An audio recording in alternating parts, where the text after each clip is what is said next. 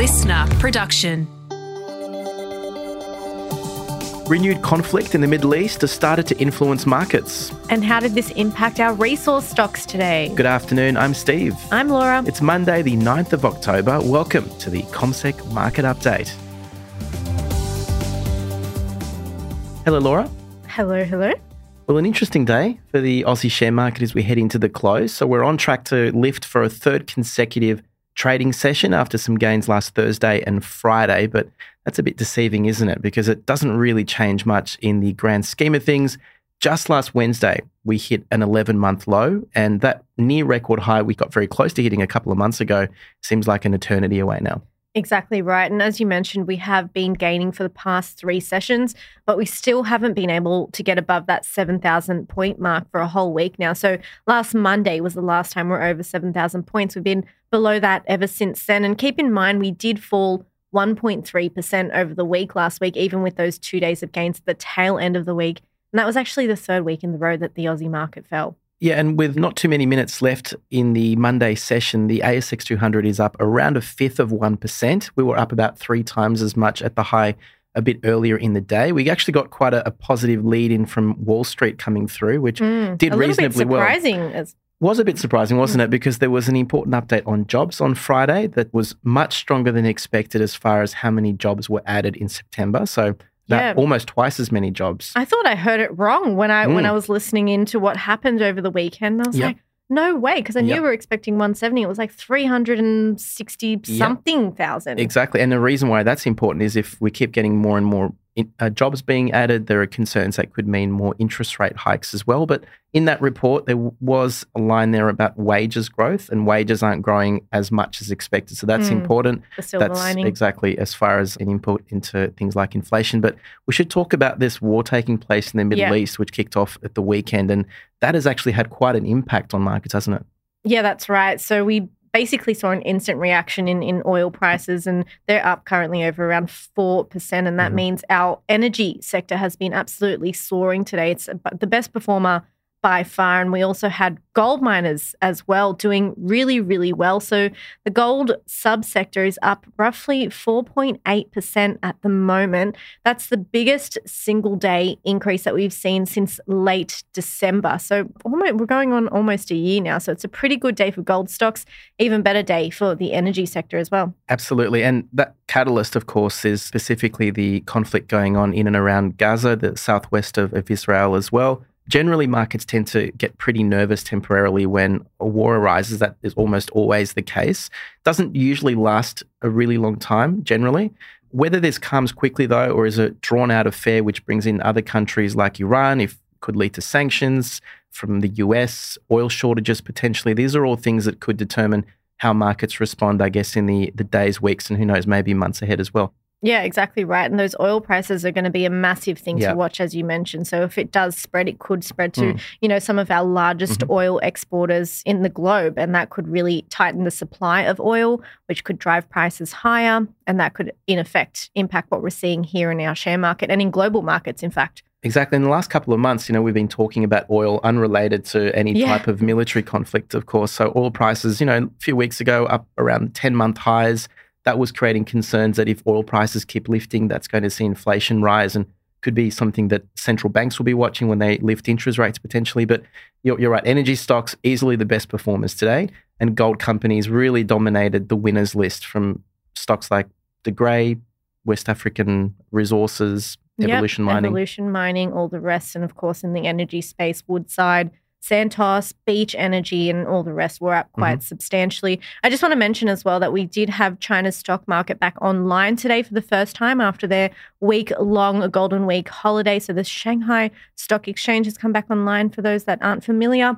And we actually saw that their stock market didn't do so well today, unfortunately. And this is sort of on the back of, you were expecting to see a lot more tourism and people moving around, a lot of money being made during that week when everyone's off on holiday. But unfortunately, it missed the mark just a little bit. And because of that, we saw their markets falling back a little bit today. Yeah, and they're playing catch up, I guess, with the rest of the world too. I mean, markets generally didn't do that well over the course of last week, which might have played a part.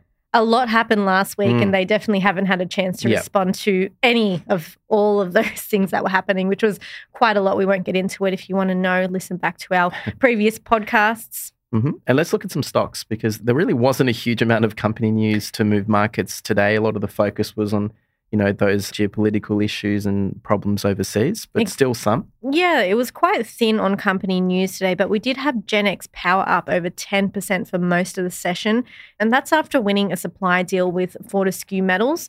And that will last for 25 years. So they will provide solar energy at a fixed price for the whole duration of that contract. And Fortescue will utilise this for their operation for a green facility. But we actually saw Fortescue's share price falling back today on the back of this. Magellan, another stock in focus, it was down about 7% for a lot of the day. It still is at the moment as well. It had a really difficult week last week. It fell 18.5% on Friday, 27% down so far this month. And that's because each month it provides an update on how much money it's managing on behalf of investors.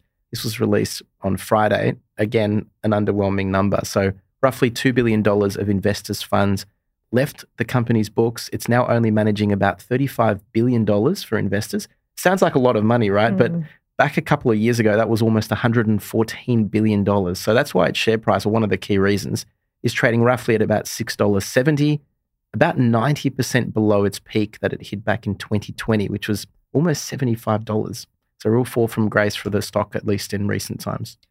A bit of a fun one for those of you that like Mexican food. I know you're one of these, Stevie. You actually ate Mexican for lunch today, I believe. I did. You did. We ate it in the sun together. Actually, Muy bien. I didn't eat it. No. I came back and ate my chicken, as I do. But Guzman Gomez is now saying that they might potentially list on the stock market. So they made some structural changes to their leadership team and board, which is said to be another step towards listing as a publicly traded company. They said this can happen as soon as late 2024 or early 2025. The interesting thing as well is that it used to actually, Magellan had a stake in Guzman Gomez before. It had an 11% stake, and then they decided to sell it back in early 2022. It wasn't something they, I guess, were really interested in long term. So, yeah. I didn't realize they were only around since 2005 as well. They haven't been around that long. Yeah, not that long. Yeah, it's true. So let's look forward, Laura, because there'll be quite a few things to watch in the days ahead. Tonight, there actually will be a public holiday in the US, Columbus Day, but the US market's trading normally. The bond market will be closed though. So might not be the busiest session to look at tomorrow morning when we come back.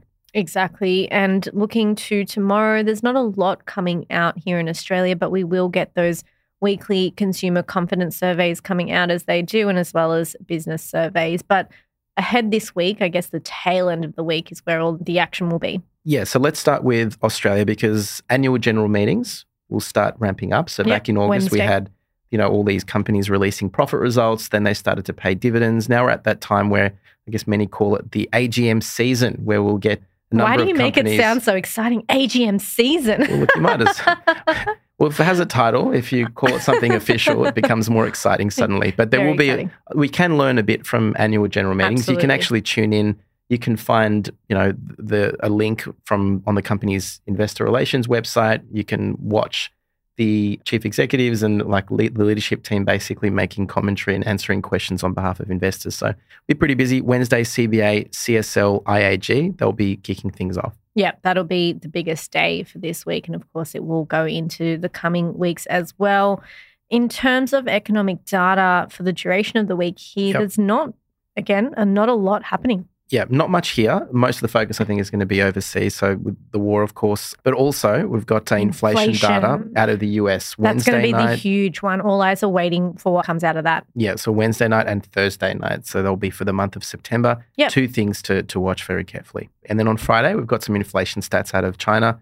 Not struggling with inflation. If anything, prices are going backwards. So that will be another thing to watch. I think that wraps it up for the day. It does. Well, have a good one, everyone. We'll do this again tomorrow. Bye.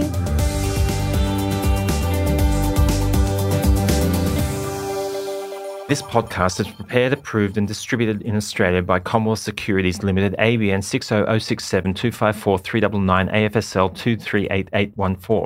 The information does not take into consideration your objectives, financial situation or needs. Consider the appropriateness of the information before acting and, if necessary, seek appropriate professional advice. Listener.